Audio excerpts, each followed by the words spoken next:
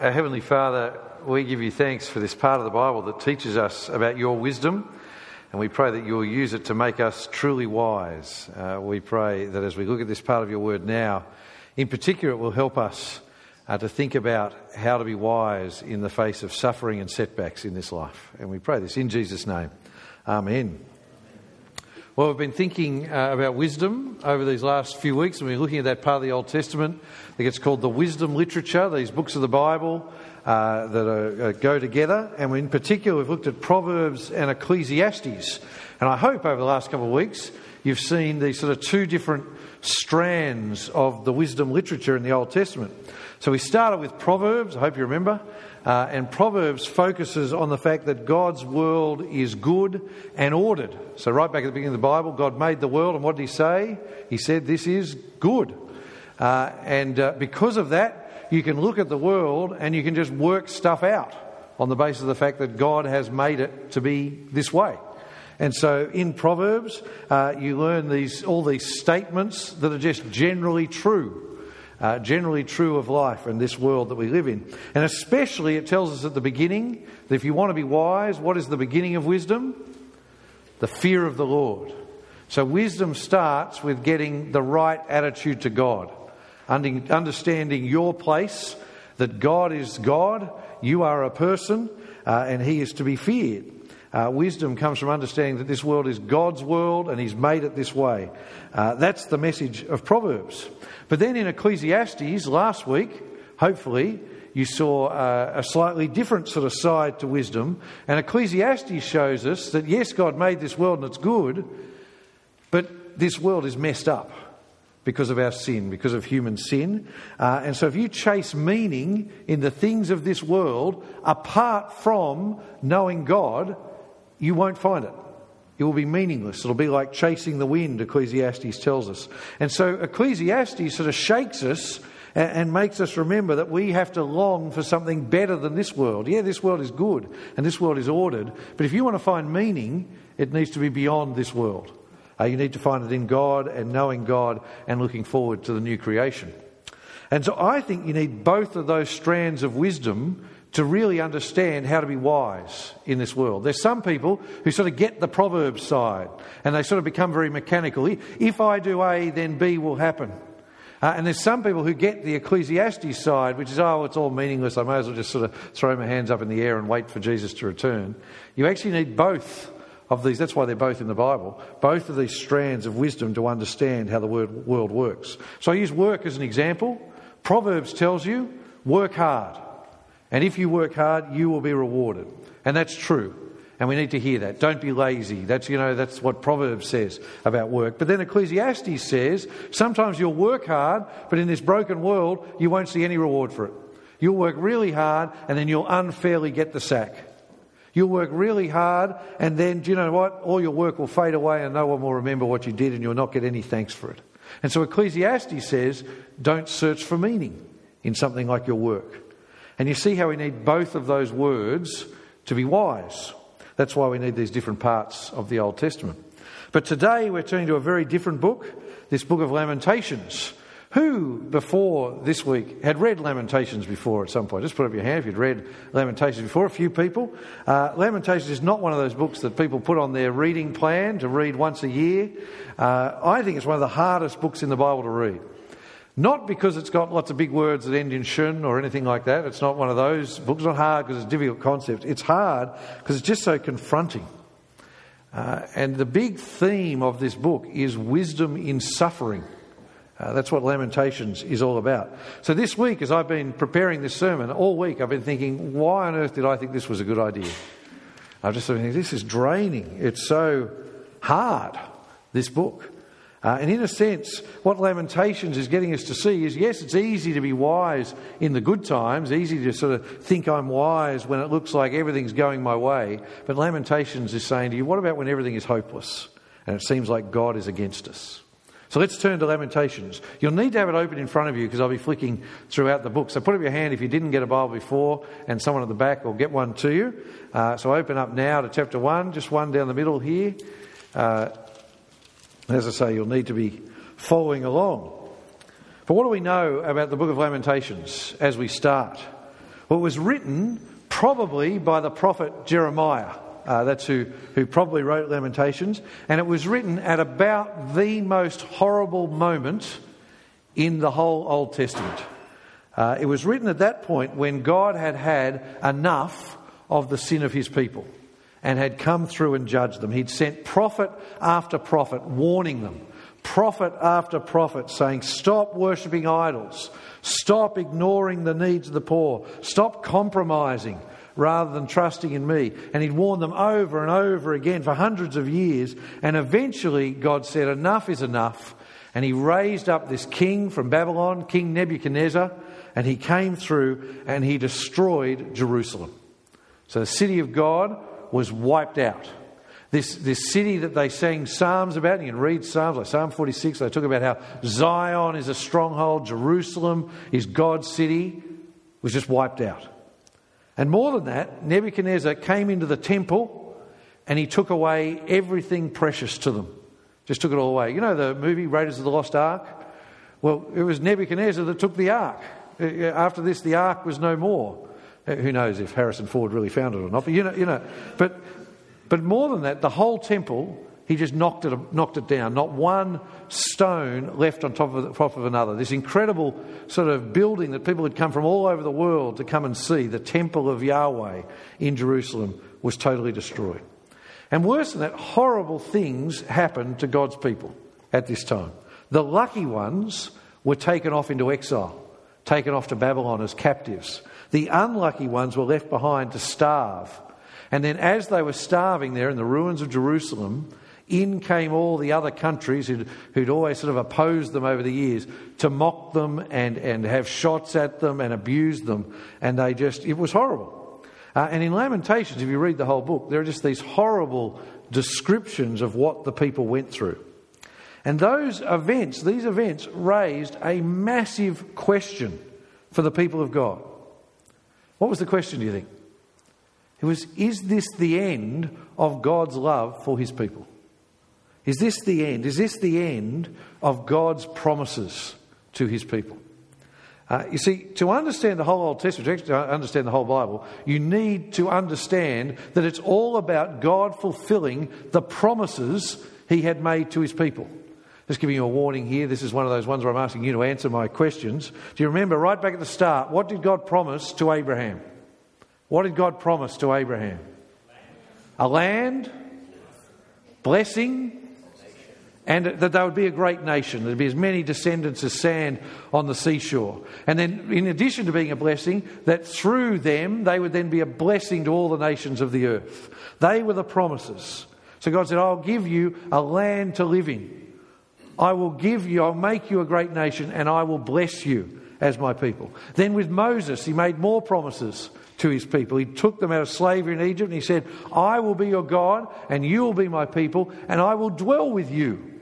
And how did they symbolise that? Well, they had the tabernacle, this sort of holy tent where God symbolically dwelt. And when they got to Jerusalem, they replaced the tabernacle with the temple. And so it was the sign of the promise. Here is God dwelling in the midst of his people. And then with King David, what was the promise there?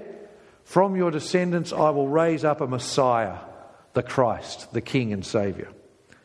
But now, at this point, as they sat there, what were they to make of those promises? There was no land. It wasn't their land anymore. There was no city. There was no temple. And there was a king, but he was off in chains and he wasn't really a very good king anyway. And so as they sat in the ruins, that was the great theological question. Has God deserted us once and for all? Is that the end? And so they wrote this book. And what this book is 5 poems written as they sat in the ruins. Take it out now and just flick through it. It's 5 poems, and the majority of the poems, chapters 1, chapter 2 and chapter 4, are really just laments. That's a poem just saying everything is hopeless. That's what they are. And if you look at them there, you'll see how they were written in a particular style. You notice how there's a funny little squiggle and it says Aleph. Does it say that in your Bible? And then before verse 2, a funny little squiggle, and then Beit and a funny little squiggle. And Gimel. That's the Hebrew alphabet. And so each of the poems was written You might have done this in English at school. You had to write a poem where the first line starts with A and the second line starts with B, through to Z. Well, this was a poem written for every letter of the Hebrew alphabet, basically saying everything is hopeless. There is no hope. But then scattered through it all are just these little sort of bursts of sunshine, these little just messages of hope. And especially in the middle poem, chapter 3, which we'll get to a little later on. But now, back to chapter 1. Chapter 1 is the first poem, and it's basically about the fall of Jerusalem. And it describes Jerusalem as like a woman, a widow, whose husband has abandoned her and left her with nothing. And of course, that's the picture. Jerusalem has been abandoned by her husband. God has abandoned her. And so when it talks about her and she, it's talking about the city of Jerusalem. And later in the chapter, it starts talking about it from the first person. It talks about me, and it's Jerusalem talking. It's just sort of poetry. So let's look at verse 1. It says, "How she sits alone, the city once crowded with people.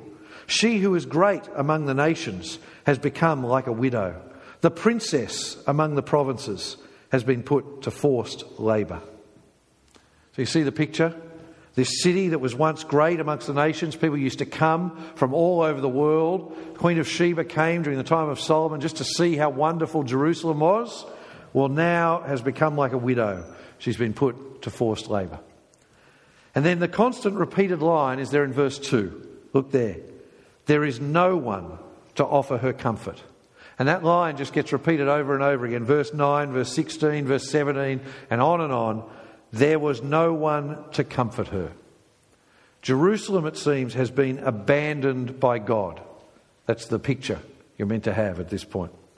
But more than that, they realise that it's actually God who did this to her. See, the other nations would have been saying to them, well, your God must be hopeless. Or maybe your God doesn't exist. Maybe you should be worshipping Baal instead of Yahweh or one of these other gods. Because if your God was powerful, he wouldn't have let this happen to you. But what they recognise is, no, God is the one who's done this to us. So look down to verse 13. It says, "He," that is God, "sent fire from heaven into my bones. He made it descend. He spread a net for my feet and turned me back. He made me desolate, sick all day long." See, as other people are saying to them, "Where's your Yahweh now?" As if this event proves that God isn't real or God isn't powerful. They said, no, even in our grief here, we understand this is not that God has failed. What this is actually God's righteous judgment on our sin. Now, we're not going to look at it in detail, but that's the big theme of the poem in chapter 2. If you flick over to chapter 2, the theme of that is God is the destroyer of Jerusalem. Nebuchadnezzar thinks he's really powerful. He thinks he's the one who's wiped Jerusalem out, but actually God was just using him as his tool to do his work. And in fact, the point is God had warned them about this for centuries. As far back as the book of Deuteronomy, when they were staying, before they'd even come into the promised land, Moses preached a sermon to them in Deuteronomy, and he said to them, "If you turn away from me, and if you worship idols instead of me, this is what I will do. I'll judge you." And so if you flick to Lamentations chapter 2, verse 17, look at that one with me. It says, "The Lord has done what he planned. He has accomplished his decree, which he ordained in days of old." Now, see what he's saying? He's saying, I've just done what I said I was going to do. God's just done what he always promised he would do.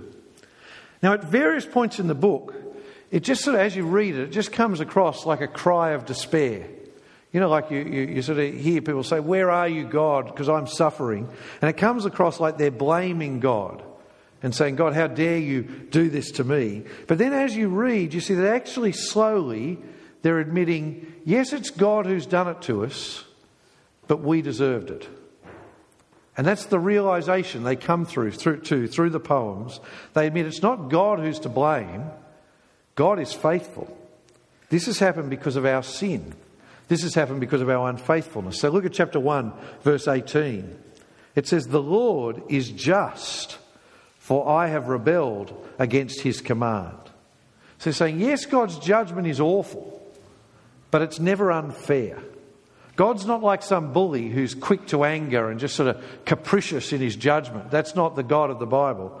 No, instead God is slow to anger, but eventually he must judge their sin. And we won't go there now, but if you want to read chapter 4 later on, it's talking particularly about the guilt of Israel's leadership, about how the kings and the priests and the prophets abused their power and failed to point the people in the right direction. And so if you just had chapter 1 and chapter 2 and then chapter 4 of Lamentations, that's all we would learn. It would truly be the most negative book in the whole Bible. It would just be a horrible reminder. Sin is serious. God's wrath and judgment is awful. That's all it would be. And that's an important lesson that we need to hear.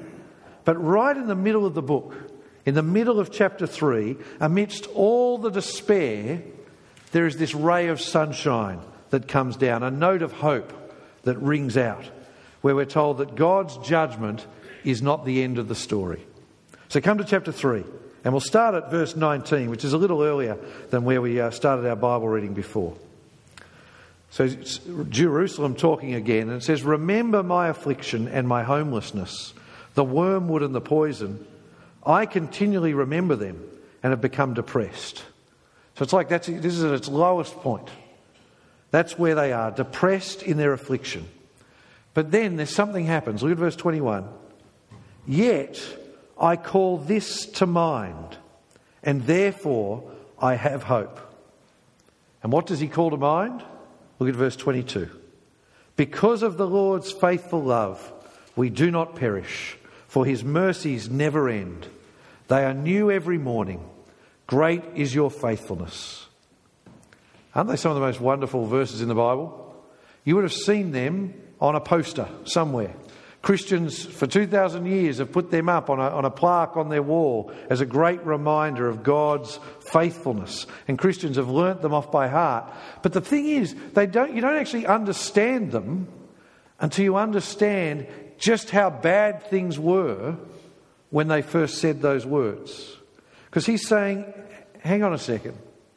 Here I am complaining about what God has done in his just judgment. But actually, I'm alive. Actually, God should have, by rights, totally wiped us out and started again. That's what we deserved. He could have given up on us, but here we are, a remnant who God has kept alive. And we know that God is faithful, because God has always kept his promises. For all the time God has worked, he has kept his promises. And so having dealt with my bitterness towards God and my sort of anger towards God, and having recognised that actually the problem is not with God, the problem was with my sin, now, they say, now we will turn back to God in repentance and we will wait for him to restore us. So look at verse 25. It says, "The Lord is good to those who wait for him, to the person who seeks him. It is good to wait quietly for deliverance from the Lord." And then verse 31, "For the Lord will not reject us forever. Even if he causes suffering, he will show compassion according to his abundant, faithful love." And you see, what you see here is this movement in the book of Lamentations. And I hope you do go away and read the whole book later on. It starts with despair at the judgment of God. But then that moves to self-awareness, that actually we've sinned. And it was the sin of the people, it was the failure to listen to God that was to blame. And then finally that leads to them to turn back to trusting God, to remembering what they know about God and trusting that he will keep his promises. So what starts so depressing actually moves to a wonderful reminder of the faithfulness of God. But now, what I want us to do is think about how this Old Testament wisdom speaks to us. I mean, this was a very specific moment in the horrible history of God's people. And so you could just sort of take it as a history lesson. Oh, well, they were unfaithful, God judged them, and there's a history lesson. But how does it actually speak to us now? And I want to just throw out 3 ways to finish off, and it's there on your outline. The first thing is, this reminds us how seriously God treats sin. See, as you read Lamentations and read those awful descriptions of what happened to Israel, as we read about how they were forsaken by God for their idolatry and for their rebellion, it should make us realise the seriousness of sin. And it should make us realise just how awful the judgment of God is. And that's not just an Old Testament theme, that's there in the New Testament as well. Look on your outline, take it out now, and you'll see I've printed out Hebrews chapter 10, verses 30 and 31. Listen to these words. It says, "For we know the one who has said, 'Vengeance belongs to me. I will repay.' And again, the Lord will judge his people. It is a terrifying thing to fall into the hands of the living God." You see, what the book of Lamentations reminds us is that God is not some old man in a white dress up in heaven who you can just ignore. God's wrath is just and awful. And so to continue in unrepentant sin is the most dangerous thing a person can do. It is a terrifying thing to fall into the hands of the living God. But then, more positively, Lamentations should make us incredibly thankful for what Jesus has done for us. You see, as we read Lamentations about the awful judgment of God at that time, it's meant to make us say, that is what we would face, deservedly. It's like a precursor to hell. That's what Lamentations is. It's saying we would be forsaken by God like they were if Jesus had not taken our place. See, that's what Lamentations is meant to say to us, a New Testament believer. When Jesus hung on the cross, he was taking the wrath of God upon himself, the wrath that we deserved. And when he cried out, what did Jesus cry out on the cross? My God, why have you forsaken me? He was saying, I am being forsaken so that you don't have to be forsaken like those people back then. So the second response to lamentation should be to grow in us an even greater wonder at how amazing Jesus is and what Jesus has done for us. We have been given the opportunity to repent and trust in Jesus without facing the judgment ourselves. The people in Lamentations experienced the judgment and then turned back to God. Jesus has experienced the judgment for us and said, you don't have to face it if you will just turn to me and believe in me. But then finally, what can Lamentations teach us about when we face suffering? I want to say, first of all, in one sense, this is not actually Lamentations' point. The suffering of Lamentations was the specific judgment of God on the sin of Israel and Judah. And the Bible doesn't encourage us to look at every time we suffer and say, that must be a sign of God's judgment on me, on my personal sin. Here that was the case, but more often the suffering we face comes from the fact that we live in a fallen, broken world because of human sin in general. Sickness or pain or loss or grief or even persecution for our faith, they all come from the fact that this world is broken because of human sin. There are some Christians who every time something bad happens to them, they go, I must have done something wrong. God must be judging me at this time. The New Testament doesn't encourage us to think in that way. People would sometimes ask Jesus when a tragedy happened, did that happen because they were worse? Because they were particularly bad sinners? And Jesus would say, no. They're no better or worse than you. Just let it be a reminder to you to make sure you've put your faith in God before whatever happens. But even if that's not the main point in this book, that wonderful passage in Lamentations 3 is still a wonderful word to us. And if you sort of haven't followed everything so far in Lamentations, I want you to get this. This is the final point to take away. Because when we face suffering, what are we tempted to do? What are we tempted to say to God? When we face suffering, aren't we tempted to be angry at God? When we face suffering, we say, well, why did God let this happen to me? Where is God when this is happening to me? And we can be tempted to doubt either that God is really in control. We can say, well, if God was really in control, he wouldn't let this happen. Or we can be tempted to doubt God's goodness to us, God's love for us.